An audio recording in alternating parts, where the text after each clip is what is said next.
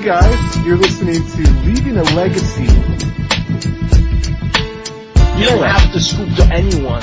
Right. Even your mom, you know, when she's gonna top 8, then you're gonna walk her out, man. So we're going, we moved into the ballsy portion of it. There's some things you just can't find fun. Like Mexican food, you can't find Mexican food. Holy shit, welcome to episode 24, this is Leaving a Legacy. I am Adrian, or Mathematrickster on Twitter, and with me is... I'm Jerry Me. That is Jerry Me, not Jeremy. Run into that quite a bit, more often than I'd like. Jamie 3RD on Twitter. Yep, Jamie 3RD. So, I'm third. Because you're the third. So how you doing, Jerry? Pretty good. I have a lot to talk about this week. Do you? Yeah, you went down to Pennsylvania. Oh, you know what? Boy, I do too. Go ahead. Where do you want to start, buddy? Where to start? A lot happened. I guess real quick, because I think this is only going to take us 5 minutes before you use the words hot garbage. We finished the entire Dragons of Tarkir spoiler came out. And I think there was one that caught both of our eye. Both of our eye? Oh. Well, I showed it to you, and you didn't immediately call it hot garbage, that is actually liking it. Alright, well, let's put some credit where credit's due. You know whose spoiler that was, right? It was KYT's. Yeah, it was Amanda Deprived. So get it, why don't you, and you know, they didn't sound as enthusiastic about it as you did. Yeah, because they don't play Legacy. It's actually been getting a lot of buzz in Vintage, and before we continue to tease our listeners anymore, the card we're talking about is Myth Realized. Which is ironic because it literally was spoiled an hour after we wrapped up last week's episode. Mm-hmm. But I'm going so far as to call it the White Tarmogoyf. For those who haven't seen it yet, it's 1 white for an enchantment, and whenever you cast a non-creature spell, put a lore counter on Myth Realized. It then has another ability that probably won't be that relevant. It's 2 colorless and 1 white. Put a lore counter on Myth Realized, so even if you don't play other spells, you can still pump it up a bit. And then for the low cost of only 1 white, until end of turn, it becomes a monk avatar creature. In addition to its other types, so it's still an enchantment, this creature's power and toughness are each equal to the number of lore counters on it. Now, how do you see yourself using this card? I basically see it in the same way that you would use Tarmogoyf. You drop it early, or you can even drop it late with all the cantrips in Legacy. This guy gets huge real quick. You know, play him turn 1, turn 2, brainstorm, ponder. The thing I love about him is that you don't have to activate him right away. For the low cost of 1 white, you put it on the field, and then you just continue with your game plan. It's not a heavy investment of resources in the slightest. It also can be activated whenever you choose. So what I like about it is it dodges a lot of removal. Yeah. So if you know your opponent has a full grip or you have no protection in your hand, don't activate it unless you have to. Also, the other benefit is I see it playing really well with Terminus, because you can wipe the board, leave this in play, and then swing in with a huge guy. Mm-hmm. My first impression is I thought I was going to go into Enchantress, it being an enchantment and a aggro card at that. Mm-hmm. But I was actually talking to our resident Enchantress expert, Curtis, and he actually made some good points, whereas this probably won't see play in Enchantress, just because Sigil of the Empty Throne just does the same thing, but better. Enchantress doesn't really want it, but I can definitely see this spawning a whole new blue-white Delver deck. Or maybe blue-white-red. It plays really well with Delver, because you basically just run this in Delver and then a whole bunch of instants and sorceries, and get aggro on your opponent. It can definitely be in blue-white-red too, if you just want this, Delver, and Swift Spear. Mm-hmm. Just really spawns out a whole new deck archetype. I've actually been hearing a lot of people talking about it in Vintage, because it's even better in Vintage. Sure. But basically dodges all forms of removal except for Abrupt Decay, and you only expose it to, Swords to Plowshares when you choose. Mm-hmm. So you can choose to gamble if you think they may have it, or if you know they're tapped out, or some other condition where you know they won't have the Swords of Plowshares. You can just attack with this thing freely and not really have to worry about anything. I like the fact that it actually just dodges Supreme Verdict, unless you have to activate on your opponent's turn for that not to actually count, but. Right, it dodges all forms of sweepers. Toxic Deluge, Damnation, Supreme Verdict, Terminus. Mm-hmm. Well, not Terminus so much. Terminus will have to draw a card. Yeah, if they have to invest another resource in that. So either tapping top or brainstorming. Mm-hmm. So you're right. It doesn't strictly dodge Terminus, but I actually like it in a deck that runs Terminus itself. Mm-hmm. Because you can wipe the board with Terminus and then activate him and swing in. Mm-hmm. So I can see it going in kind of a Miracles type variant, a little bit more aggressive version of Miracles, or just being a blue-white tempo deck with Delver. Okay. Because blue-white Delver decks just haven't really been a thing in Legacy, just because the pieces weren't there. And namely, there isn't another aggressively costed, tempo-style creature like Delver in blue and white. Your next option is Stoneforge Mystic, which is not tempo-orientated at all. Mm-hmm. It's very mid-range grindy. So I think this definitely can lead to a blue-white deck coming up, a blue-white Delver deck coming up in Legacy. Because we don't have enough Delver decks out there as is. Yeah, blue-white Delver's not a far stretch from blue-white Splashing Lightning Bolt. Right. And that's the thing, that's what I'm also thinking is once you add red, is it better than just Young Pyromancer and Swift Spear? Maybe, maybe not. Yeah, I like it in that it can, block a Tarmogoyf or win against Tarmogoyf, whereas Young Pyromancer Swift Spear has a little problem punching through Tarmogoyf. Okay. So this could be that little bit of extra beef you need for the Tarmogoyf matchups, which is a big problem for the blue-white-red Delver decks. They just have a really hard time against Tarmogoyf. So, I just want to see a Storm deck land it, build it up, and fling it. That would be pretty hilarious, but I think it's less efficient than Storm. It's like, sure, you can build it up and then fling it, or you could just Tendrils of Agony them. Okay, if you build it up and fling it, perhaps you're in 2 colors? Just white-red? Yeah. Yeah, do all the red ritual cards. Yeah, whatever the hell you want. I don't know. I could definitely see that in Modern. That might be good in Modern. Yeah, just Enlighten Tutor up a Blood Moon, keep doing stupid stuff for a little while, fling it. Doesn't even have to be a storm. It doesn't have to storm in one turn. Like, you can just land it and then start doing stupid stuff. One of the cute things is that if you cast the second one, it actually puts a counter on the first one anyway. It does. Yeah, this thing gets gross in multiples. It's just funky. Yeah. It's also a really good mana sink because, sometimes that ability of 2 colorless and a white put a lore counter on it is relevant. Sure. I can see a deck using a lot of mana even in that deck you were saying, cast a lot of rituals. The rituals add a counter, and then you can use the mana to sink into it to add more counters. Oh, that's pretty fucking cute. And then you can fling it. And then you can fling it. I don't know how competitive that is, but people are going to be afraid of fling. You're talking to the guy who made Cloud Knot, so I have no room to judge. Yeah. Yeah. Other than that, though, I didn't really see anything else in the set that caught my eye. Did you? No. Even apparently standard players aren't really liking this set that much either. Just seems like it's the EDH set. Well, the unfortunate thing is that the only card I have to get excited about is a 1-drop white enchantment. Like I don't know, that kind of makes me a little sad. Every set can't have Treasure Cruise. No, but that's perfectly fine.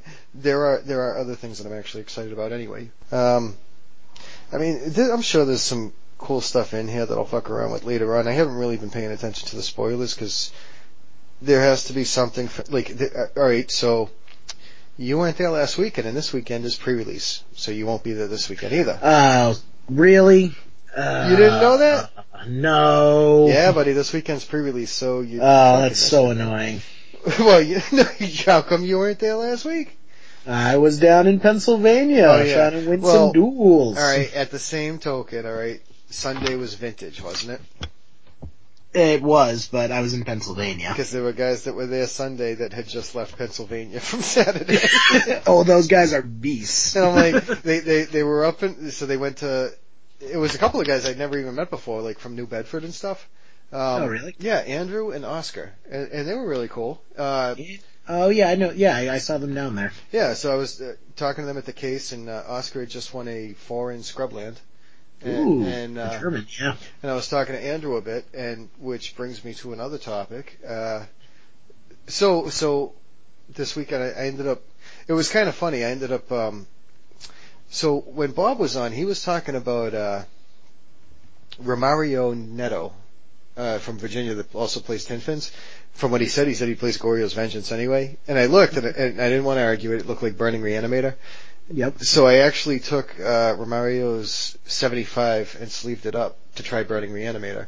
Now, nice. With the LEDs? With the LEDs. So for anybody that's not familiar, so the main differences between Tin Fins and Burning Reanimator is that Tin Fins plays Tendrils of Agony main deck, and it also plays Silence.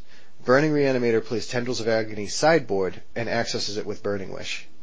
So the difference is that Burning Reanimator has access to Void Snare main deck, as well as Show and Tell and Exhume and Reanimate, shit like that.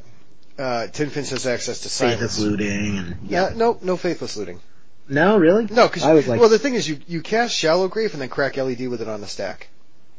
I mean, if Grizzlebrand's in your hand. Oh, I see what you're saying. It would be the same case with Faithless Looting. Yeah. But I just liked having the ability to get a card draw spell and a discard spell just a little bit more flexible than just having the LEDs. I'm not knocking Faithless Looting. When I play Modern, I like that Goryo's Vengeance deck. I'm not knocking it. That gets a turn one kill in Modern. So anyway, so I sleeved it up, and it was kind of funny because, I played this kid round one. What was he playing? Merfolk. I lost to him, and the first thing he stands up, turns around, and he's telling his buddy, what was he playing? Well, he's got Grizzlebrand and Emrakul. It was nonsense. But so then, I smoke a cigarette, and then I see his buddy round two, and his buddy's like, and I had a buy, and his buddy's like, oh, you like Tin Fins, huh? And I'm like, I fucking love that deck. He's like, is that what you're playing? I said, no. Because everybody assumes it's Tin Fins, but it's Burning Reanimator, and I guess only I know the difference. It's kind of like the difference between Ad Nauseam Tendrils and the Perfect Storm. Right. Well, the Epic Storm. The Epic Storm, yeah. The Perfect Storm was a movie. Not the shitty 90s movie. Hey, that movie wasn't shitty. That was a pretty cool movie. Alright. But yeah, it's pretty much the same difference, as between those two decks. To the uninitiated, they look like the same deck, but for people who actually play the decks, there's some pretty significant differences. Yeah, and especially in lines of play. The other thing I actually liked about Romario's deck, was he can access Abrupt Decay the way Tin Fins can't. Which makes a big difference. Yeah. Yeah, it's if I were to play it again, I would change it a bit. Not a hell of a lot, because the deck was pretty cool. It was pretty fun the way it was. But I would change it a little bit. Anyway, I don't want to go into a whole long fucking thing about Tin Fins. But so I did go and I did play. There were a couple of guys that had just come up from Pennsylvania, and this is kind of where I was going with that. I was talking with Andrew, and he's had a history of playing Food Chain. Mm-hmm. And I traded in a video game system, and I picked up 4 copies of Food Chain and 4 copies of Infernal Tutor. So the next thing to find out is, do I get a Lion's Eye Diamond and build Tess, or do I get 4 Mist Hollow Griffins and put together Food Chain? Oh, look at that. Now, I'm not exactly sure which way I'm going to go at the moment, and it really doesn't matter. The thing is I picked up some cards to put together a couple of new decks. And then I was actually at a store in Southbridge, and there was a few kids there. I went in looking for Mist Hollow Griffins, and he didn't have any, but the kids, one of them wanted to asked me if I had anything for trade. He wanted some part of a combo. I guess they play EDH, and he wanted to do some infinite combo that I think is in standard, where you take infinite turns with Sage of Hours and something that bolsters 5, roaring something. Oh, yeah. So those cards were in the case, and I asked him if he had he's like, well, is there anything you're looking for? I said, you have Mist Hollow Griffins, and he goes, no, I don't have any. I said, what about a Genesis Hydra? He's like, actually, I have one in my deck. So he took it out and yeah, he went through my binder. There were some things that he wanted, but he knew that they were all beyond like a Genesis Hydra.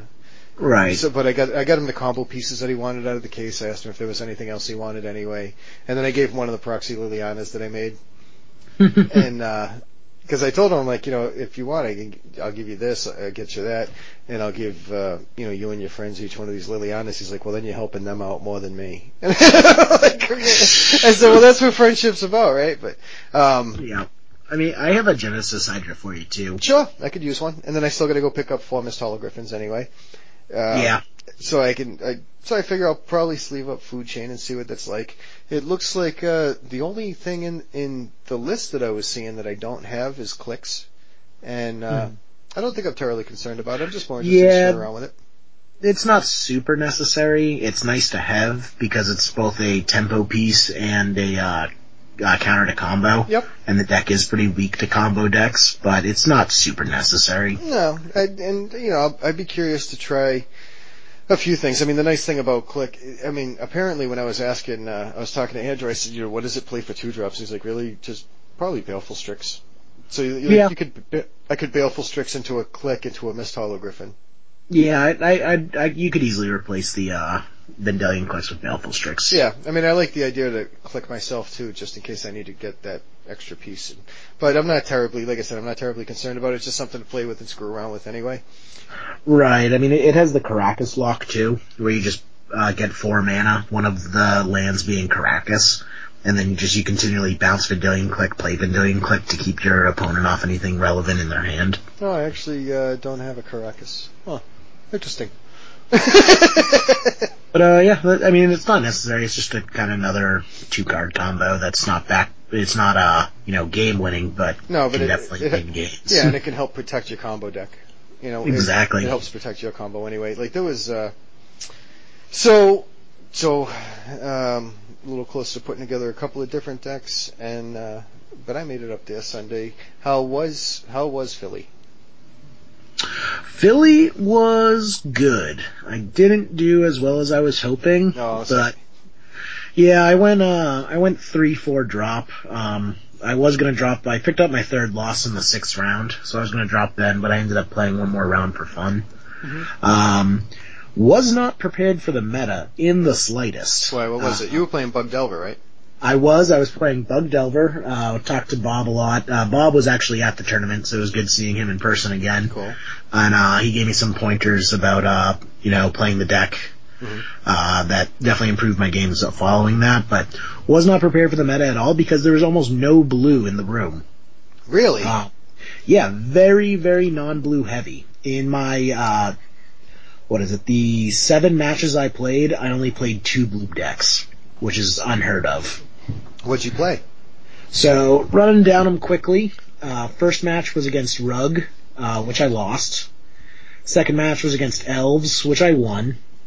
Third match was against Rug again, almost the exact same deck list, which I lost again. Mm-hmm. That's when I spoke with Bob, because I'm playing the heavy black version of the deck, running Hymn to Torak, Liliana, and Thoughtseize over Stifle, Spell Pierce, and True Name Nemesis. Mm-hmm. And that version of the deck is really susceptible to the Rug Stifle versions because their curve's a little bit lower than yours, and they just can wreck you so much better on your mana. I was getting Stifle Wastelanded out of those games, and the advice that Bob gave me that was really good was usually in the fair Delver deck matchups, both Delver decks will side out their Force of Wills because it's not very good in the matchup. Everyone's cards are equal in the power level. Mm-hmm.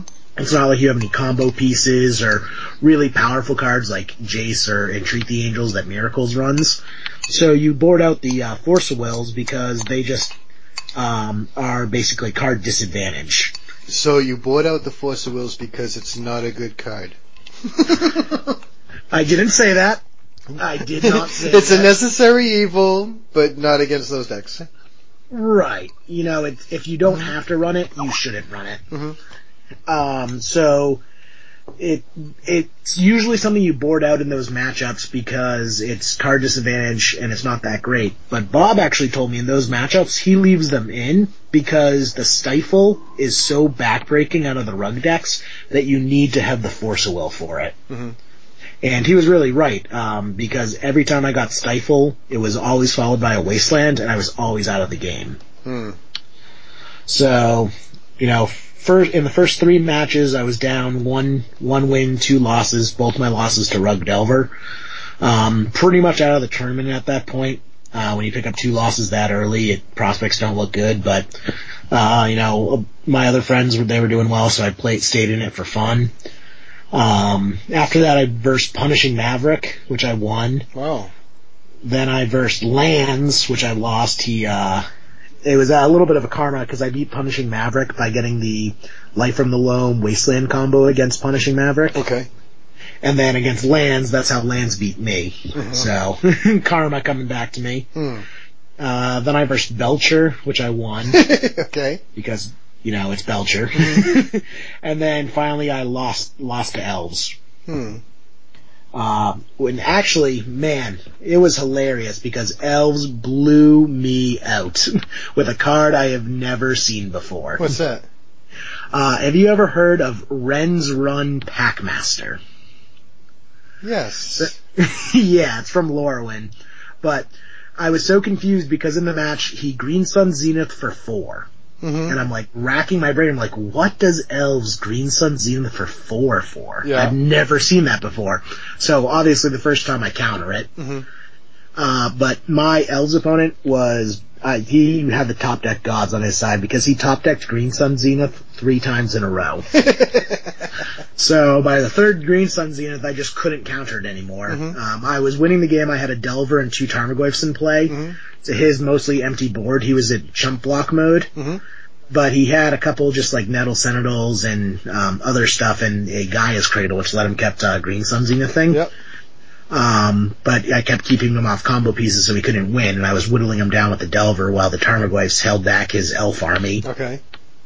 But finally, after the 3rd Green Sun Zenith, it resolved, and he pulled up a Ren's Run Packmaster, which this thing is from Lorwyn, 3 colorless and a green, so 4, so it's out of Abrupt Decay range, which is really annoying. Okay.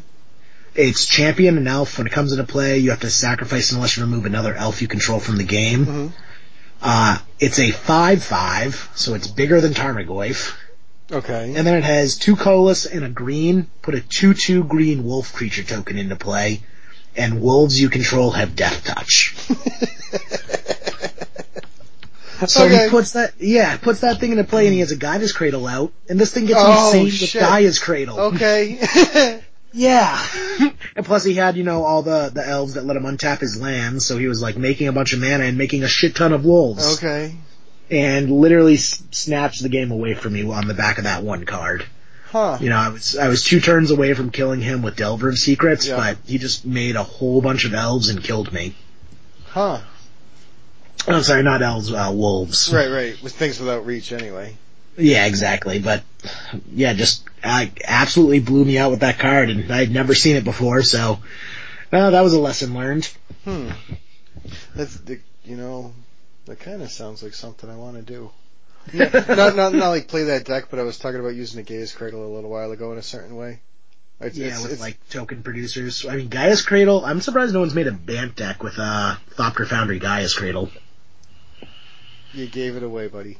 I don't think it was that hidden. No, I was talking about that a little while ago, though. I want to do Thought the Foundry Sword of the Meek with a Cradle.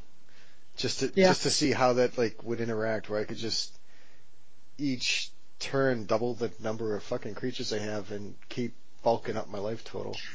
I think what you meant to say is the next turn your opponent scoops out of frustration. Something. Or wastelands me. One of the two.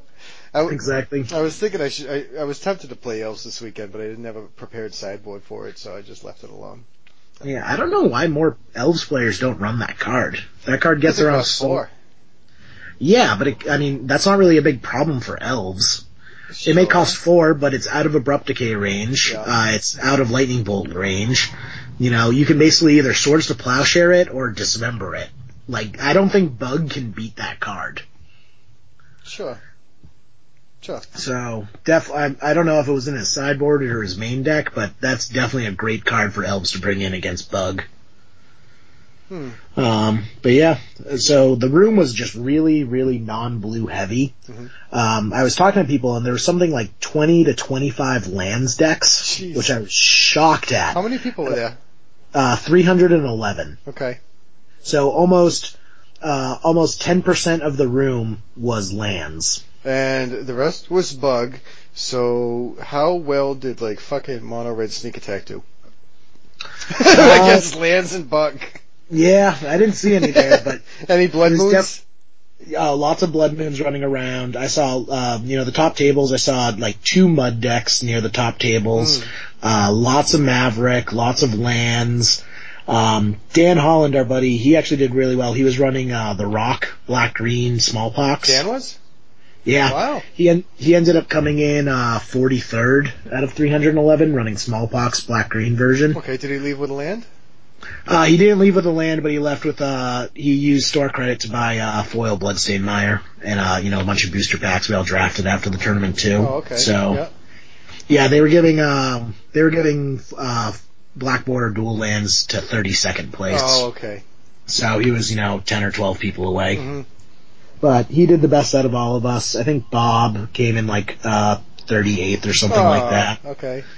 Yep. So, yeah, the blue decks just kind of got pushed out of that meta. I've never been in a meta like that before. Just very heavily, mid-range, grindy Maverick, Blood Moon, lands decks.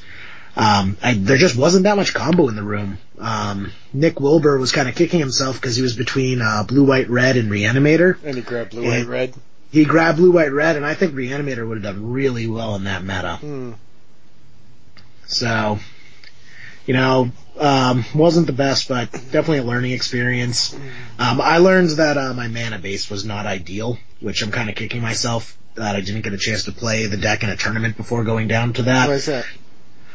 So my mana base was 4 Underground Sea and 3 Tropical Islands, and then 8 Fetch Lands and 4 Wastelands. Wait. 4 Underground Seas, 3 Tropical Islands, and then what?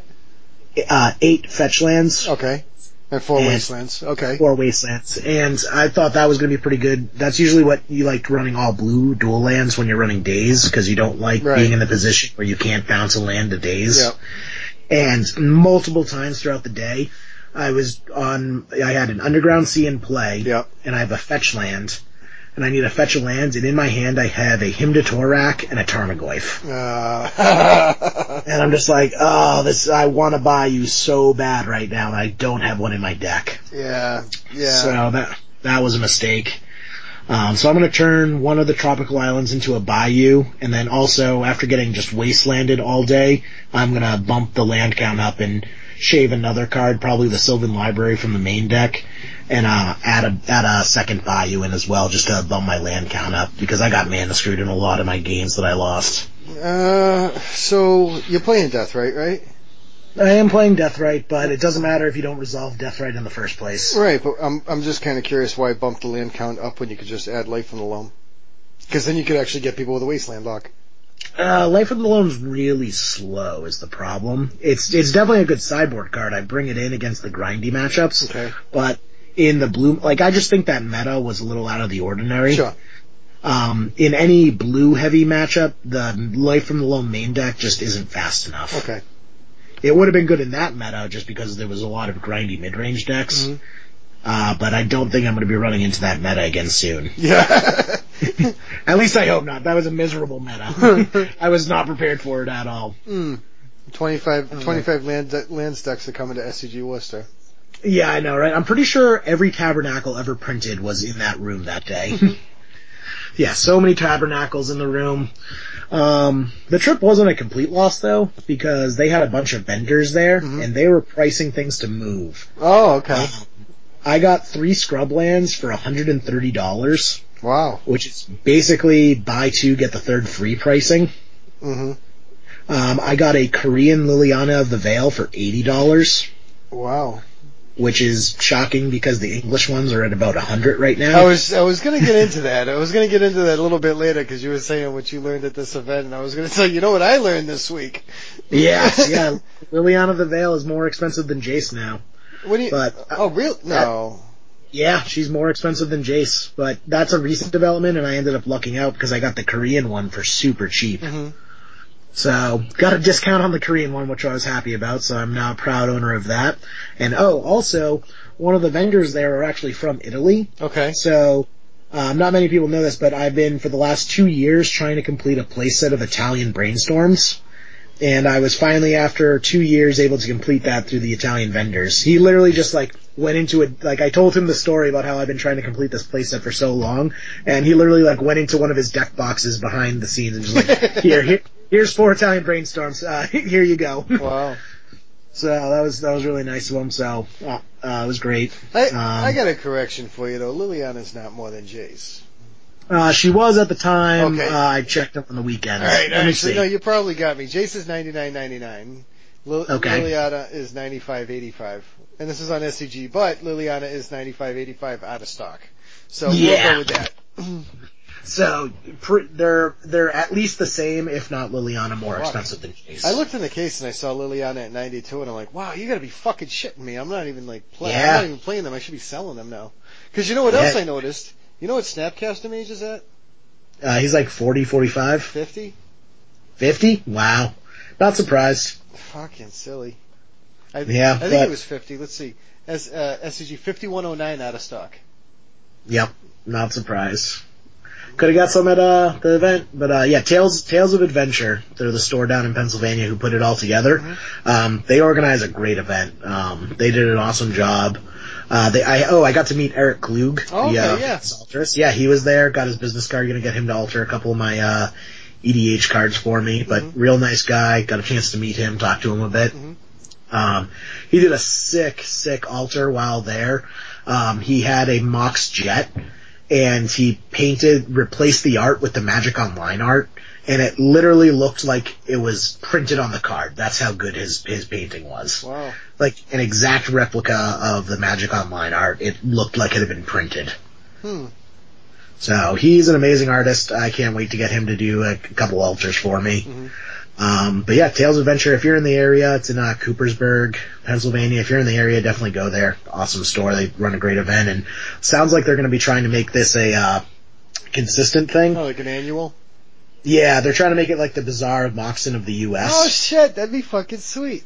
Yeah, they announced the next tournament they're having is a dual land tournament where first place gets a complete play set of all the duels. Okay. So, I'm sorry, not playset, complete playset, so 4 of every duel. So first place gets 40 duel lands. Mm-hmm.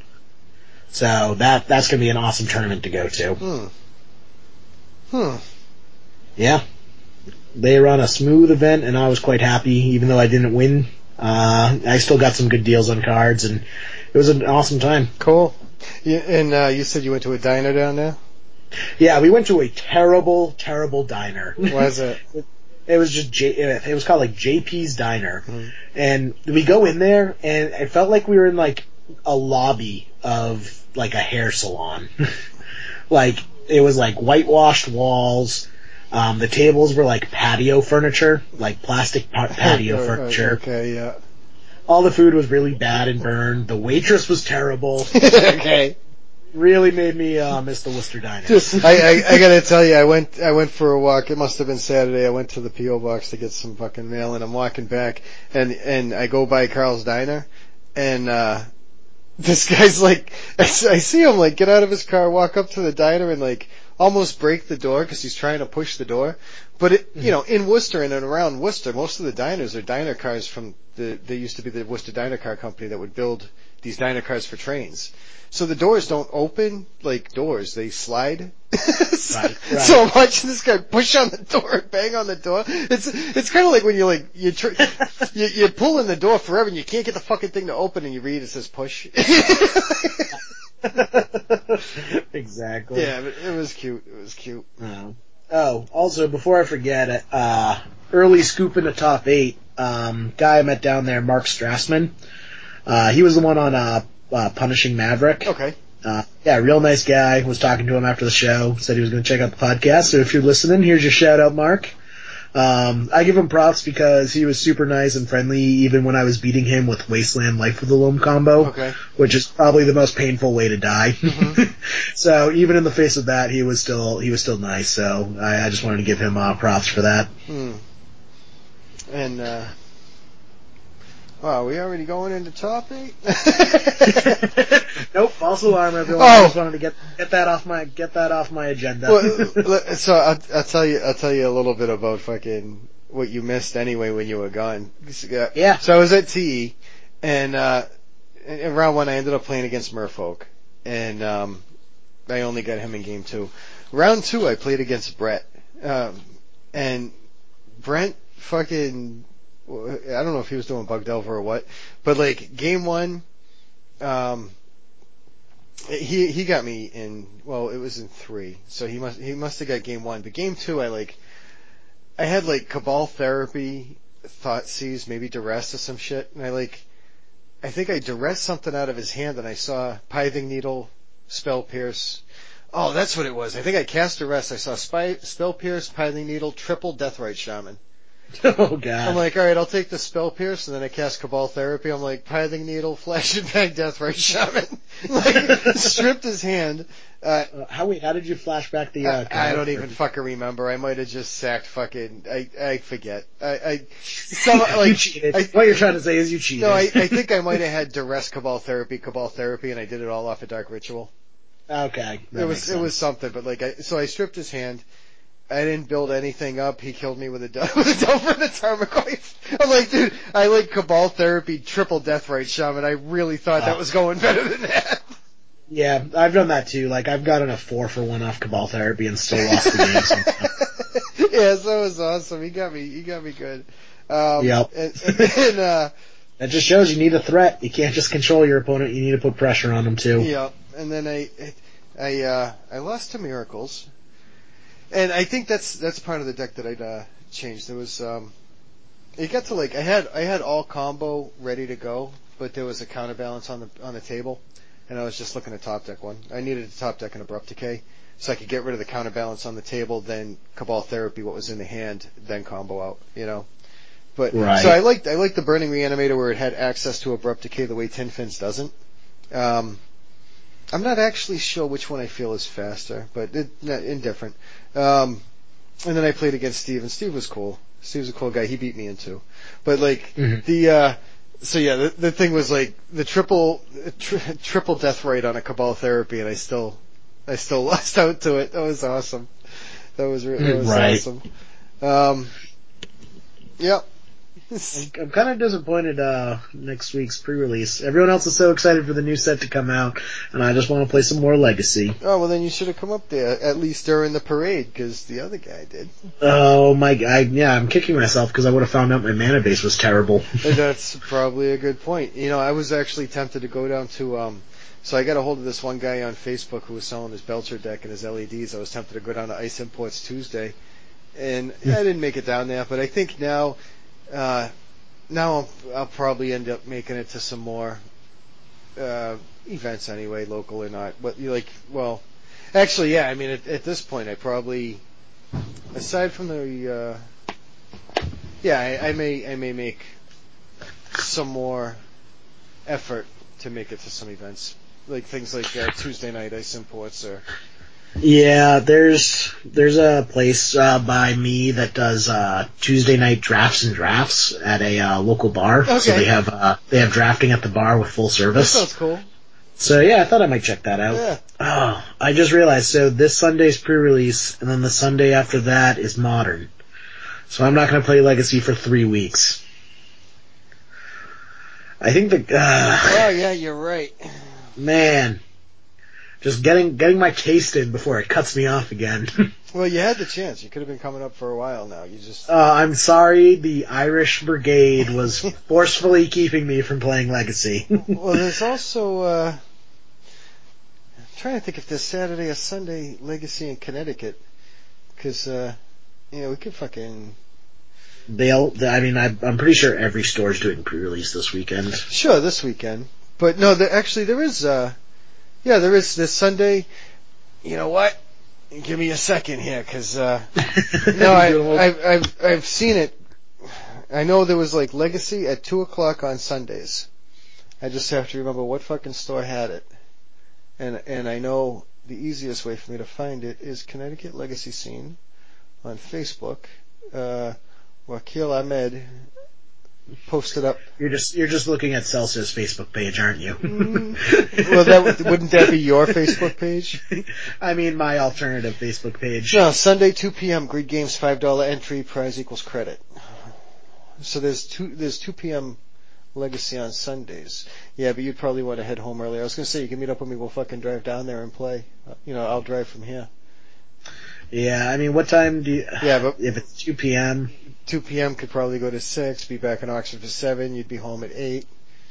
Yeah, you're probably not up for that. I may head down there just for the hell of it, just to go fucking play. But yeah, I may just play in a Legacy daily and not have to wear pants. I try not wearing pants at the in-person events, and people yell at me. So I don't know, man. It looks like I don't play MTGO, and I know you were talking about how it's different. People would keep greedy mana bases and shit like that because Wasteland's so expensive. That's about to change though. They're coming out with Tempest Remastered, which is basically here's some Wastelands set. Sure, but it is what it is for the moment, right? Yeah, it's really heavy Miracle based because it's probably the best deck that doesn't run Wasteland. On Moto? Yeah. Sure. I mean, there was, my thinking was, Thomas Le Guin was sharing a link to Caleb Durwood's, Tinfin's video on Channel Fireball. So, of course I want to watch that, and the build looked different, and I know he was saying it was an older build. It looks strange to me for a couple of reasons, but each person kind of builds their own thing. Like he had, so for an example, he had 4 Grizzlebrands in the deck and 2 Children of Corliss, and no Tendrils of Agony. Okay. Yeah, so I mean, it was just like a different. He took. Go ahead. Yeah, I've seen Caleb Durwald's list run that before. He doesn't like Tendrils of Agony for some reason, but I just think it's a mistake. It's only 1 slot in your deck. You can find room for 1 copy, and it's the alternative win condition when your opponent slams down a Ensnaring Bridge. Like that deck has no game against a lot of sideboard cards that hate it out. Actually, yeah, okay, it actually does.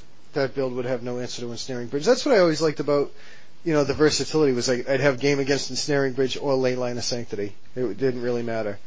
Actually, wait a minute. Tendrils of Agony is each opponent, isn't it? Yeah, each opponent. Yeah, so Tendrils already gets around Ley Line of Sanctity. Because no. Oh no, I'm sorry. That's what it gets around. Tendrils of Agony gets around Energy Field. That's what it is. Yep, exactly. So. I like the versatility of having the 2 win conditions. I was watching his video just to see if maybe it was more streamlined, but then when I was watching against the decks he was playing, it seemed like it was awkward. Like, I'm not familiar with Moto, but like, I know he played against Miracles. it was a cool video to be watching, cause I'll take insights. I mean, shit, I'm not closed-minded and dense. Like, I'm trying to, right. And of course, I'll take insights from people who play the deck, and I'll take insights from Caleb Durwood, no doubt. But I was noticing his build looked different, and then I wasn't sure if it was also looking different because the Magic Online game looks different. I haven't seen his actual build yet, but my biggest thing with Magic Online is that if you play a slow deck, it's really prone to lag, and I've been finding myself lagging out of a lot of games because I'm playing a countertop deck. I'm still playing Cloudnot on there. Okay.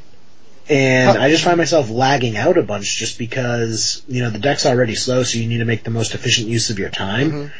And if it takes the game 30 seconds to recognize each trigger, you're going to run out of time real quick. So I basically have to 2-0 all of my matches in order to actually win, otherwise I lag out. And there's no draw on Magic Online. It's kind of like in chess, where each player has their own clock. Mm-hmm. If you go to time on your clock, you lose. Okay. So I don't know if it's my computer. I'm sure if I had a better computer, it wouldn't have as much lag issues, but I definitely noticed when they switched to the new client, my lag issues went way up. And I play other games that use way more, memory and RAM than Magic Online, and those games run fine. Mm-hmm. So it's definitely a trade-off. It's not ideal, but it gets the fix in.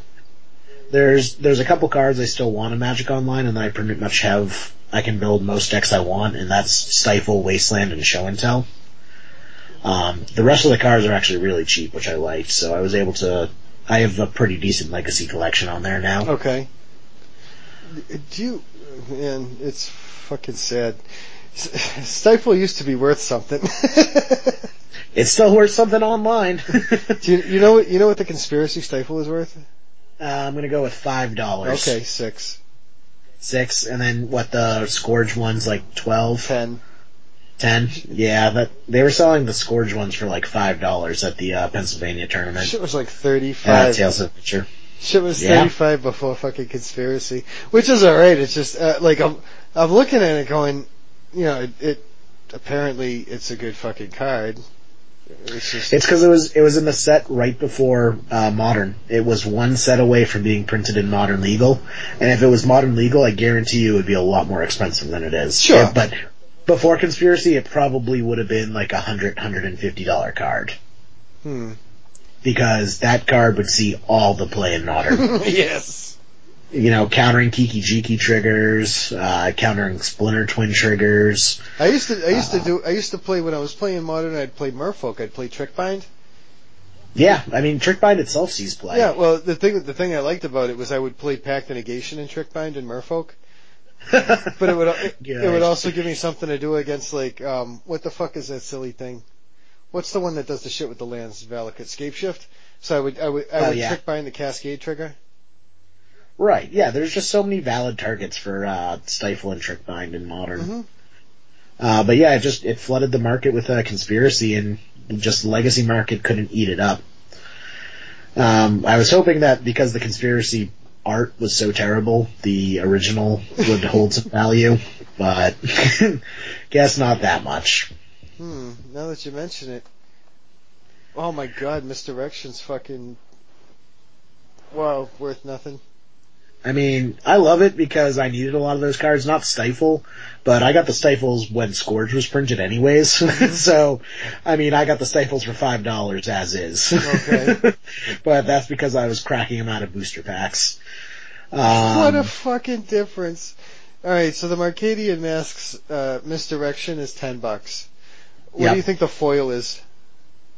I would say like $100. $150 out of stock. Yeah, not surprised. EDH, man, EDH. Is that what you think it is? So I noticed on the spoilers your Force of Will was printed.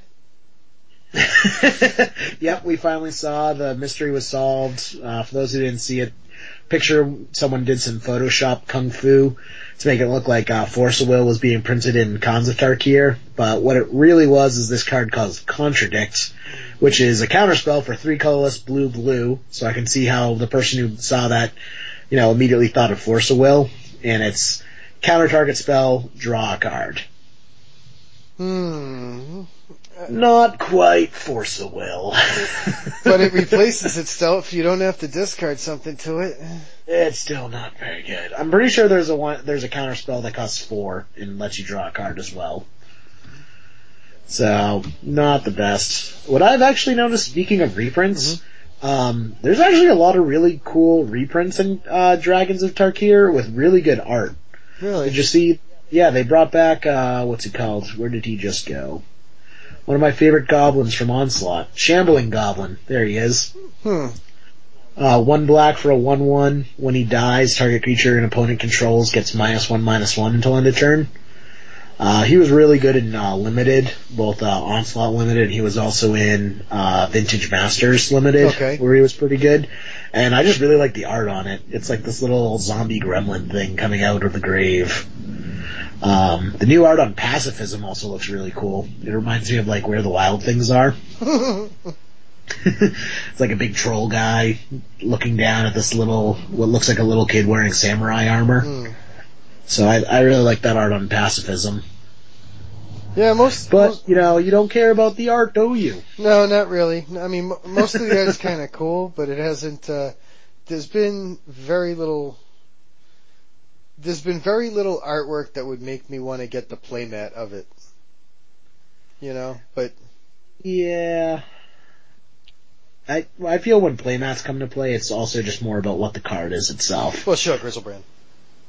Yeah, Grizzlebrand, well, even like the most expensive playmats are the Brainstorm playmat, the Tarmogoyf playmat, and the Dark Confidant playmat. And then the Squirrel playmat, because squirrels. Mm-hmm. Did you see that, SCG Worcester, there's going to be playmats? Did you see that? What are the playmats? I haven't seen them yet. Okay, let me do this then. Oh, where the fuck was it? Give me a second here. I want to go to Organized Play. So, there you go. Take a look at this link. Let's see it. If you scroll about halfway down the page, you'll see limited edition playmat, free with open series entry. I didn't even realize. This is the SCG Open. This isn't even the GP. No, this is just the SCG Open. Limited edition playmat, free with open series entry. Wow. Yeah. Oh, wow. The SCG is really trying to turn it just into another GP. Its job kind of seems that way, and so. No, I'm not complaining. But that's pretty funny. It's the Savage Punch, but with a penguin and a polar bear. Yes, they're calling it the Polar Punch. Polar Punch, nice. Yep. So you get a Polar Punch playmat, and you get to play Legacy, and you get to have breakfast at Carl's Diner, and that's pretty awesome. And you get to have breakfast at Miss Worcester, and we might even get to see if my buddy Josh is doing fucking DJ somewhere. Nice. That's let's see, it's about 3 months. I don't know what I just did to my calendar. All of a sudden, I'm looking in the year 2020. All right, here we go. There you go. So it's end of May, so we got all of April and half of March, so we're about 2.5 months away. Yeah, about that. Can't wait. Yep, and I know, it does fucking sound cool. 9 rounds starting Saturday at 10 a.m. So, yeah, $50 pre-registration. Yeah. Cash. So it used to be $40, so for the extra $10 you get a playmat. Not a bad deal. You also get an extra day of playing. That I'm looking forward to. Yeah. Yeah, I'm actually really excited because what I noticed for the Legacy tournaments, they run the Win-A-Box specials, and I just noticed the Legacy Win-A-Box just never fired. Because I feel people were just playing and then they were just sick of it if they lost and scrubbed out. Mm-hmm. But I feel with 2 days of play, people are going to book the hotel for both nights. They're going to play day one, and if they scrub out, it's not like they're going to go home early. I mean, I'm sure some people will, but I know a lot of people will just stay for the second day. And I feel the Win-A-Box Legacy events are going to fire a lot more frequently now. Well, they may play Modern or Standard or something. Yeah, that's an interesting perspective. I didn't thought about that. I always figured the Legacy Win-A-Box just doesn't fire because, okay, here's a perfect example. What the fuck do I actually want in a box of Dragons of Tarkir? You want Myth Realized. Yeah, but I could probably just go buy Myth Realized for $10 rather than actually fucking watch, 5 people collude. Yeah. Yeah, I mean, no, what we should actually do? We should get 8 people, enter the Legacy Win-A-Box, and then just have a box to draft with for like a $10 discount. So you get 8 people, it's more like a $30 discount. That's actually pretty good. Yeah, it's they're like $10 Win-A-Boxes, so everyone pays $10, we get the booster box, and then we just get to draft among the 8 of us. Is it $10? Or 12. What the fuck do they do for that? They change the prices every now and then. Last I checked, it was $10 and then like $15 for the drafts. Look at that. Sunday side events. Expand. I can just see that right fucking there. I can't read. Well, 2 p.m. Sunday is a Legacy Challenge for $20. Ooh. 4 rounds of Swiss. There's a Modern Challenge for $20. 4 rounds of Swiss. Standard Challenge. Same thing. Two-headed giant, fuck that. On-demand events, single elimination 8-player booster drafts, $10. Yep, and constructed winner box, $15.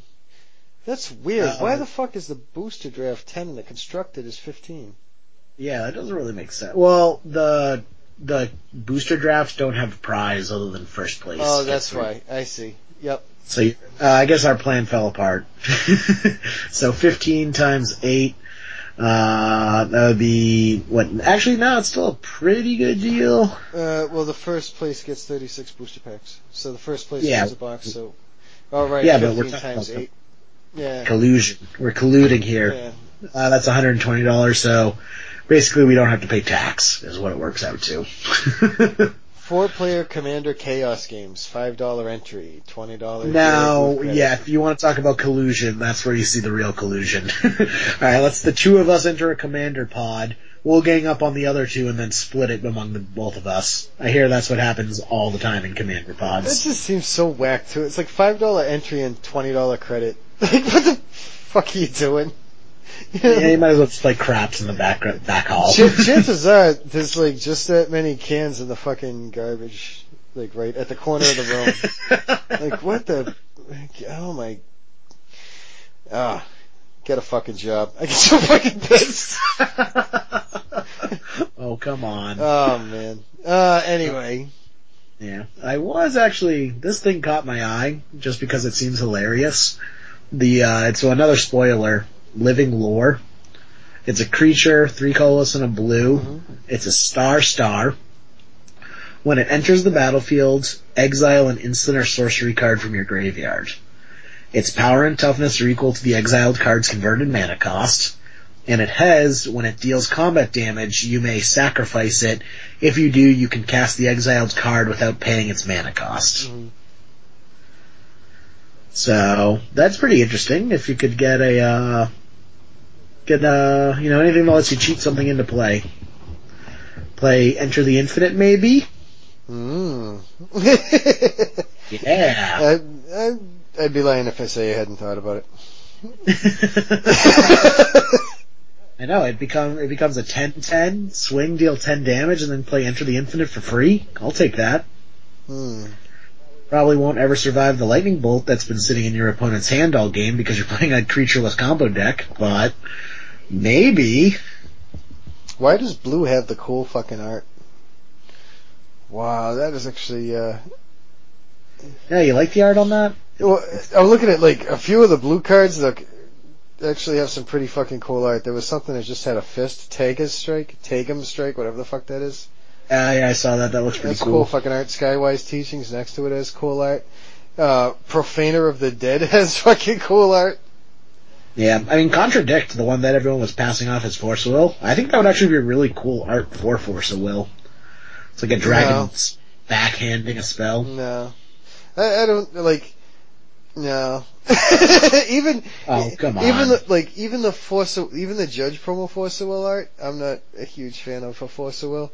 The original Alliance's artwork is just so fucking cool, and it's so cool altered. I've seen it altered so many ways that look fucking awesome. I haven't even seen cool alters for the Judge promo one. Like, altering that artwork. I think that's also because it costs, $2,000, and people don't want to risk devaluing the card. Sure. And it's also only in foil, and foils are harder to alter than non-foils. Depending on how you alter it. Yeah, but you need kind of almost a specialist to alter a foil. Okay. And if people are dropping $2,000 on the Force Will as is, they're probably not going to drop another $200 on an Alterist, and then risk not being able to resell that Force Will for someone who doesn't. Altering cards is almost the same as getting custom paint jobs on cars. You spend a lot of money to get it done, but it really lowers its resale value because it's a personal taste, and it's really hard to find someone else that has the same taste as you. No, see, here's what I'm envisioning here, okay? The original Alliance's Force of Will artwork I have seen altered in ways that were frickin' awesome. Like Obama ripping up the Cheney Bush sign and like all this fucking shit that I've seen. I like the Wolverine ones where it's just Wolverine with the claws coming out. I mean, all those artworks, the position and the pose of the character are fucking awesome for that, you know. Well, it's also Therese Nielsen, who's an amazing artist, and I think it also helps that it looks like a red card. Okay, but like, does contradict? The only thing I can actually imagine, like I'm not a huge fan of it being a dragon or whatever, but is if the dragon was flipping the middle finger back to the man, like that would be the shit.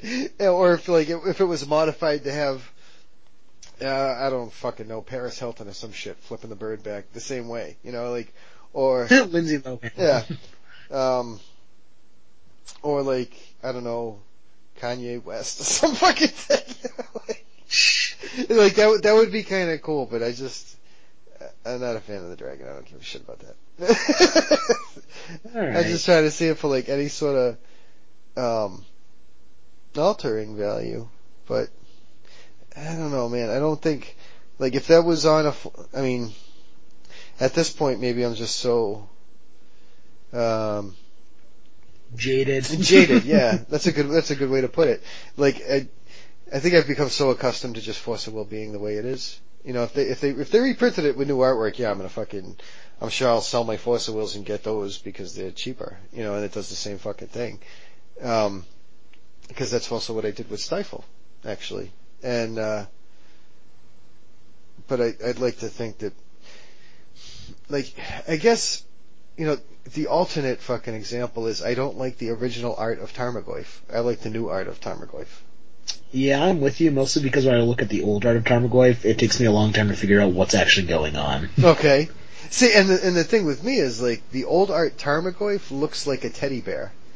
And it doesn't, whenever... I don't know what type of teddy bears you had growing up, but that is not what a teddy bear looks like. It's just this big fucking furry thing. Like, the new art Tarmogoyf looks like an aggressive thorned fucking creature. That's, you know, it's, like the old art Tarmogoyf looks like this big furry thing that's just grabbing a human, you know? It doesn't look scary. And it's funny because I played against Tarmogoyf for so long and I was never intimidated by it. You know, like, whenever it would hit the field, I'm like, whatever, I'll just fucking get rid of it. But once the new art one was printed, and then I started playing with it, like, because then I had Tarmogoyfs, I realized how fucking powerful that actually is, that card.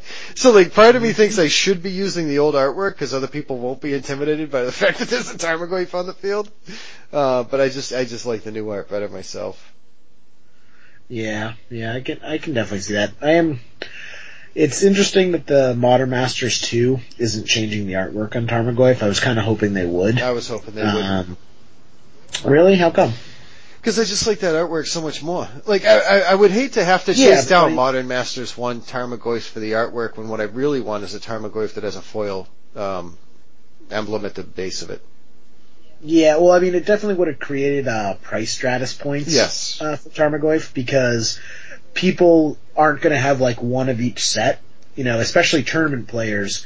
It's an advantage, or I should really say it's more of a disadvantage not to have matching artwork, because say your opponent thought seizes you, sees the Tarmogoyf, you know, take something else, and then you brainstorm, put that Tarmogoyf in your hand on, you know, on top of your library, or I don't know what series of events would lead to this, but basically you put that Tarmogoyf back and then you draw another Tarmogoyf with different art. If your opponent thought seizes you again, that's giving them extra knowledge because they know, oh, that's not the same Tarmogoyf I saw before, which means that's a card that he drew, so there's less of a chance of there being another relevant card that I'm worried about on top of his deck. Oh yeah, no, you're absolutely right. I mean, that's one of the reasons why all the islands that I play in Merfolk are all identical. Right, yeah, that's a big thing. You know, a lot of people who are new to the tournament scene don't do that because they don't recognize, you know, it comes into play more often with lands because people are less, you know, careful with putting lands back with their brainstorms and such. But yeah, that definitely comes into play. They're unwittingly giving their opponent extra knowledge that they don't have to give them. And all the same, and you know, Merfolk Merfolk doesn't really put cards back in their deck the way other decks do, but it's the same with, you know, I don't play this land because then you know what other is in my hand. You know what I mean? There's that, but I also use all the same planes and land tax because I'll scroll rack them back in. Right, because players won't even. Well, that's probably the biggest thing where it comes up is they're running different art lands, and then they say they have an island in hand, and then they top deck an island with a different art. Mm-hmm. If their opponent has looked at their hand and sees the art, if you play an island with a different art, that means you still have an island in your hand because it's the new art your opponent didn't see before. Right, and so, one of the ways it came into play for me really was when I actually started to think about playing, for a long time, I just play white border basics. I don't give a shit. Does it tap for black? Does it tap for blue? Have some pride, man. Have some pride. No, I like the white border basics. That's what I was playing. But, at a certain point, and it's usually with my draft kit, because I have a draft kit, and I'd start playing Zendikar lands. Well, now, if I'm using my Zendikar lands in a legacy deck, I gotta make sure, because it's noticeable when you're playing against somebody who's playing blue, for say, and like you thought, Steve, so they had a cupped Zendikar land in their hand, as opposed to, any of the other artwork from Zendikar. Because that stuff will stand out more, obviously, than, what the difference between a basic and Rise of Eldrazi or M12. But somebody can notice that. It's the information that you're giving away. Right, and exactly the same way if you're on the opposite side. If your opponent isn't smart enough to do that, definitely write that down. When you thought season an opponent and they reveal cards like that, you know there's alternate versions of the art, like Hymn to Torak's a big one. Players will play with different versions of Hymn to Torak, because there's 5 different artwork for Hymn to Torak. Mm-hmm. Same with, Dark Ritual, Brainstorm. Yeah, just take a mental note and, recognize what artwork they're playing with, what version of the card they're playing with, and it can honestly win you games because it can give you extra information. Notice when you're playing against the guy who's trying to foil out Sneak and Show that it's the foil show and tell in his hand. hey, they're all foil in my deck. Right, but they're not all foil in everybody's deck is what I'm saying. Yep. Oh yeah, that's another one. It's, players are halfway through pimping out their deck. Yeah. That also comes into play. Well, I only have one promo Grizzlebrand so far, and I'm still playing. You know what I mean? It's just, it's kind of exactly. But where we got onto this topic was with the Tarmogoyfs and the different arts. If they had printed it with different arts for that very reason, competitive players wanting all the same art, it would have definitely stratified the prices, because once a player gets one Tarmogoyf, they're going to try and finish out that set. Right. And if they're starting from scratch, that means they get to choose whatever art is their preference. Yep. And whatever art is most popular among the majority of the players, that version of the art is going to be the most expensive version. And that is... I think I have 3 play sets of Brainstorms. Because I thought you were going to say 3 play sets of Tarmogoyf, but I'm like, what? No, I don't know. Otherwise, I'd be playing Shardless Bug. I know, right? But I have 3 play sets of Brainstorms, and it's I'll only play one of them when I actually have all 4 in my hand. Whether it's 4 Conspiracy, 4 Ice Age, or 4 Arcadian Masks. I think that's probably why I'm not even playing the Arcadian Masks one. When we went down to GP New Jersey, I wanted to get them to match the playmat. And I think I found 3, right. So I haven't even been playing them because I only have 3. Because I'm not going to play different art copies of Brainstorm for that reason. Yeah. Actually, this is the one time I did break my rule. I mentioned how I recently completed the playset of Italian Brainstorms. Mm-hmm. Before then, I was running a mix of Italian and English, but I don't think anyone ever noticed. And that's, that's something else too. People were giving me shit for playing Khan's Polluted Deltas. I'm and to me, just in general, or mixed in Onslaught? No, just in general. And I'm thinking, I don't care if it's just an island or a swamp. I don't give a shit. But again, I'm not going to want to go get a playset of Onslaught ones. I just sold those a year ago.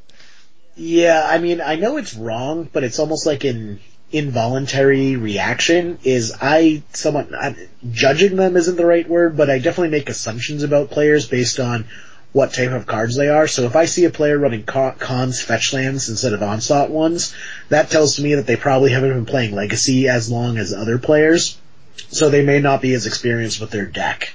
Whereas if I see a player playing, Onslaught fetch lands, especially like foiled out Onslaught fetch lands, like, alright, this player has been playing this deck for a while, they, have spent the time and invested in it, that they probably know what they're doing. Sure, okay, like if I see somebody that's sitting down playing foil Onslaught fetch lands, I may think that, they've obviously invested in their deck. Whether or not they know what they're doing with it or not is a different question. Right, like, I'm not saying right. Sometimes if I see somebody playing with Khan's fetch lands, I think, wow, that person must have been smart enough to sell them before they were spoiled. No, I'm not saying it's right. I'm just saying that's my involuntary, gut reaction when I see someone playing. Jerry sees a fucking Khan's fetch land. He's like, noob. And all of a sudden, Jerry's flipping Grizzlebrand to his Dark Confidant. I'm not saying it's right. I'm just saying that's my involuntary reaction. When I see someone with Khan's fetch lands, I immediately make the assumption that they haven't been playing Legacy as long as others. Okay. What if they play Khan's fetch lands with their Tabernacle? I mean, that's not. I'm just like, what are you doing with your life? I'm gonna sack my Khan's Polluted Delta and get out Chains of Mephistopheles. Yep. Oh, actually, speaking of sick deals, Nick Wilbur picked up Onslaught Polluted Deltas for Khan's prices. Okay. Yeah, that was the great thing. A lot of the vendors there were just selling them straight across. You can get Khans or you can get Onslaught, and it's going to cost you the same amount. Well, that sounds like it was a really fucking cool place to be. Yeah, the vendors were great there. It was almost worth, scrubbing out. I basically made up the value. I made up the value in cards. Jerry, let me ask you, how much were they selling Foreign Underground Seas for, the vendors? I didn't see any. I don't look for those things, because if I look for those things, those are the first step towards buying those things. They were selling them for buy list prices. Yeah. But yeah, no, great deals there. I kind of wish I brought more cash down with me, but I probably spend more than I should. Oh, I also got to buy you too. Why? What else are you looking to get to play with? I mean, not necessarily to play with. I'm trying to finish out my 40 dual lands. I'm like 7 or 8 away from finishing it, and they're all. It's like I need 2 bayous, a savanna, some taigas, and a plateau. So it's not like they're very difficult dual lands to pick up. I already got the hard ones out of the way. Mm-hmm.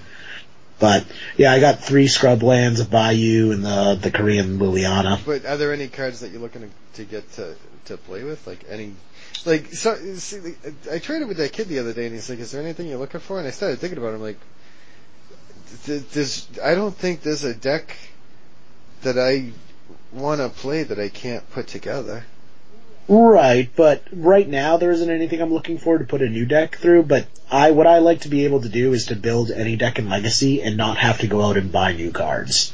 So you want to play sets of every Magic card ever printed? I mean, I never said I wasn't. I've been thinking about, I've been tempted to just sell my whole fucking collection. Yeah, but then I would immediately go into withdrawal. Well, no, I wouldn't go into withdrawal. Like, part of it's been kind of cool putting it together. You know what I mean? And now there's nothing that I'm looking for. There's no. You just want to start all over again? Like, there's no pursuit. There's no, there's no. There's always more pursuit for me. Well, I can always find something else. And I'd be curious to see, like, if I sold off my whole Legacy collection, right? And then, I don't know, all of a sudden the fucking prices tank. Then I just fucking build my collection. Yeah, but you're assuming the prices tank. Look at, alright. How can I put it? Alright, so were we talking about this before? I was out at the store, and this guy Joe was there, and he was a real fucking cool guy. He plays Modern, he was trying to get his son into Legacy, and so I was talking to him out in Southbridge, and we were talking, and I think me and you were talking about this before. So my impression with Modern Masters, right? Hasbro is going to push Wizards to print more Modern Masters. And Wizards will print more Modern Masters, but at a certain point, there's a ceiling where people won't want to do the 3-month rotation of losing value in Standard, and they'll just play Modern.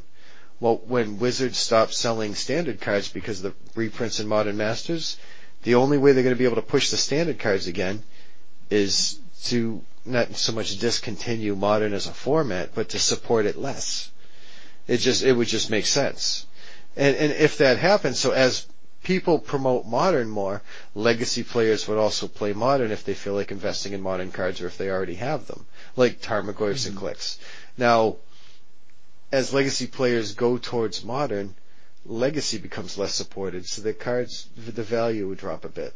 So the Legacy cards' values would drop, Standard card values would drop, but Modern cards' values would go up. But once Modern gets pushed down, the two external formats, Standard and Legacy, would increase again. Right, but the only problem with that theory is that it's not just Legacy that's putting pressure on Legacy staples. The real story behind it is Cube and EDH has really taken off in recent years. Yep.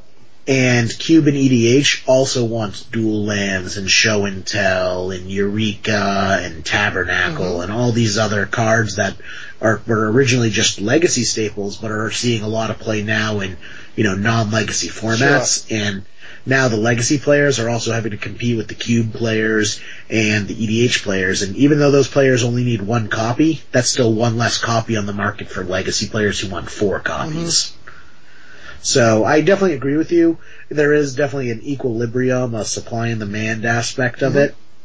But it's definitely more complicated than that, because also, think about it, every year someone spills a beer on an underground sea, or, unfortunately someone's house catches fire and their collection goes up in smoke.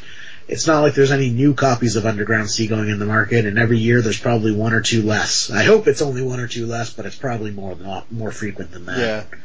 Yeah. Actually, so I'm going to send this to you right now, and we should post this in the show notes. NPR actually did a segment on the economy of Magic. Yeah, it was actually pretty fucking dope. Yeah, did you listen to that? I did. I thought it was awesome. Yeah, it was only like 16 minutes. It was really cool. And they were talking about Beanie Babies. I was actually making a joke with one of the guys at work about the pet rock. The difference. It was really good to listen to. Yeah, we'll post that up in the show notes, if anyone hasn't gotten a chance to listen to it. It's basically talking about the early days of Magic and how Wizards of the Coast realized, Pokemon and Beanie Babies and Pogs and all these other fads. They didn't want to end up like just another fad, so they took steps to make sure that Magic was healthy and continued for years to come. Yep, and such became standard. Yep, and I thought one of my favorite quotes from the entire thing is that Wizards wasn't run like a hobby store; it was run like a central bank. They said it was like run like a central bank, that they controlled like the supply of Magic cards the way a central bank would control currency flows. Now, let me ask you something. You were going to post that link up. Where is it? Oh, I thought you already had it. No, I had it on my phone. I listened to it the other day. I don't have like a URL for it. Somebody posted it up on Facebook. Well, then we're definitely giving a shout out to Celso, because I just pulled this off of his Twitter wall. Wait, you mean you pulled it off of yours? Yeah, my other one. Hashtag same person. Yeah. We're gonna make sure he's gonna come up for that fucking SCG Open too. I think at some point soon I'm gonna head down to Connecticut to play some Legacy. I don't know if I'll get the chance to meet up with him or not. I know it sounded like he was gonna cease to play Legacy for a little while and focus more on Cube and EDH, which are 2 formats I don't play. But anyway, so as we go into top 8, Jerry, this is episode 24. Is there anybody you want to scoop into top 8? Yeah, a couple of people. First of all, I don't know his name, but the Italian gentleman who helped me finish my 2-year-long goal of Italian brainstorms. It'd be sweet if they were foil Italian brainstorms, but that's the next step in the project. So yeah, definitely a big shout out to Tales of Adventure down in Coopersburg, Pennsylvania. They put together a really good tournament, so hopefully I'll be going to a lot more of them if they throw them. Also, once again, Mark Strassman, the Punishing Maverick guy I played against. Real cool dude. Hope he's listening. And just my other teammates, Nick Wilbur, Dan Holland, and Mike Gerard. Took the little road trip down to Pennsylvania, had a good time. What about you, Adrian? Let's see. Damn. Top 8. Yeah, you know what? Thomas Le Guin fucking shared up that link on tin fins, and that shit was awesome. I actually woke up this morning, I'm like, first thing, I'm not even out of bed yet, I'm like, grab my phone, let me see that video now. I like woke up and I just started streaming tin fin shit. So that was a cool way to start the day. Also Brent Gilmore, I triple death rated I got him with Cabal Therapy to triple death rate, and he still fucking crushed me, so that was cool.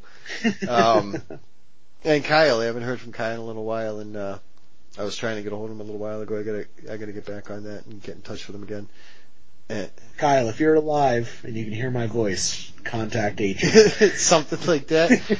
And or hey, if you're not alive and you can hear my voice, contact Adrian. And don't come near me. I don't want to see that. And also Oscar and Andrew, that came up after they left Philadelphia, they made it to T and Jerry didn't. Oh my God.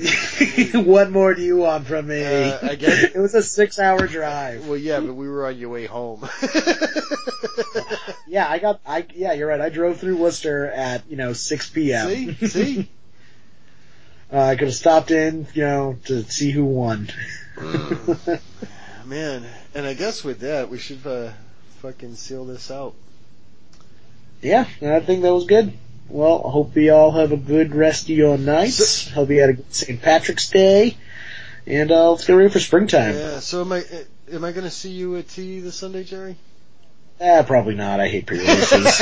I was trying to see if I get you to commit to it. Nah, if I want to spend $40 for 3 booster packs, they better be Modern Masters. Yeah, no, you get 6 packs. Alright, 6 packs, whatever. Yeah, it's standard anyway. There's no value. No, I'm more interested in the sealed under ice inputs. I don't chase standards, so I don't really worry about pre-release. Yeah. But, let's see. I mean, I do them a lot online, just because I like drafting online, but I'm not gonna drive an hour to go pre-release. No, not pre-release, but I get a kick out of doing sealed events sometimes. Like when Ice Inputs actually does really cool fucking sealed events on Sundays. But that's a whole other format that we'll let another podcast cover. Exactly. Well, hope everyone has a great rest of your night, and thanks for tuning in. Later, guys. Seen it all and been through it all, yo. Let y'all niggas know right now. Word the mother for real. That's the truth. I'm lying. I put my lifetime in between the paper's lines. I'm the quiet storm nigga who fight rhyme. P, yeah, you heard of him, but I ain't concerned with them. Nigga, I pop more guns than you holding them. Make my route while the sun's out and scold your men. Unload 10 in broad daylight, get right. Fuck your life. Hop on my 98 dirt bike. You try to stop moms from growing. I make your blood stop flowing. Take affirmative action to any ass if he asking. Now here come the Mac 10. Use a dick blower. Trying to speak the done language. What the drilly with that though? It ain't banging. You hooked on Marphonics. Infamous Bonics. Lying to the pop dog like you got it. You ain't no wildin' out for the night. Fist thrower. Rusty shank holder. We live this shit. It's the real shit to make them feel shit. Lump them in the club shit. Have you out and out when you bump this. Drugs to your eardrum, the raw uncut. Have a nigga OD cause it's never enough. It's the real shit to make them feel shit. Lump them in the club shit. Have you out and out when you bump this. Drugs to your eardrum, the raw uncut. Have a nigga OD cause it's never enough. Yo, the P-Rock 40-inch cables. Drinking white label. My chain hang down on my dick. My piece bang glass tables. Diamonds and guns before the fame, Duke. A nigga like me hold text. Are you the same too? Going through the emotions, a gun holding, long shotguns down my pants leg limping. Killer B, you still living. Even my pops too, he taught me how to shoot when I was 7. I used to bust shots crazy. I couldn't even look because the loud sound used to scare me. I love my pops for that. I love my niggity black. I take the life of anybody trying to change what's left. And through all of that, a nigga ain't scared to death. All y'all brand new niggas just scared to death. I spent too many nights sniffing coke, getting right, wasting my life. Now I'm trying to make things right. Grand open some gates, invest in the rag business, do things for the kids, the little done. Build a jungle gym behind the crib so they can enjoy youth. CBRs and VCRs, ATVs and big screen TVs. Nigga, please don't make me have to risk my freedom. We worked our whole life for this. You get your shit beaten. Real.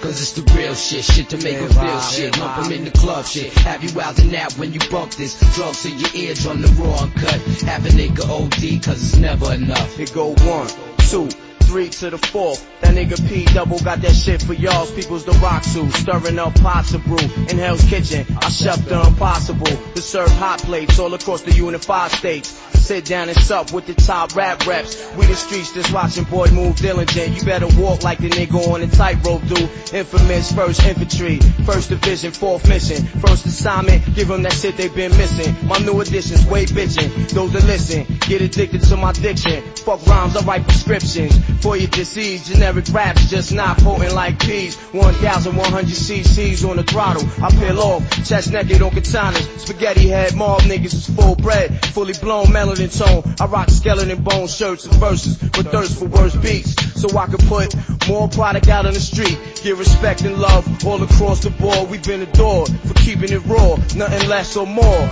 I score every time for sure. While the rest of y'all niggas just near the This is real. the real shit to make them feel shit. Lump them in the club shit. Have you out and out when you bump this. Drugs to your ears on the raw and cut. Have a nigga OD cause it's never enough. It's the real shit to make them feel shit. Lump them in the club shit. Have you out and out when you bump this. Drugs to your ears on the raw and cut. Have a nigga OD cause it's never enough. The real.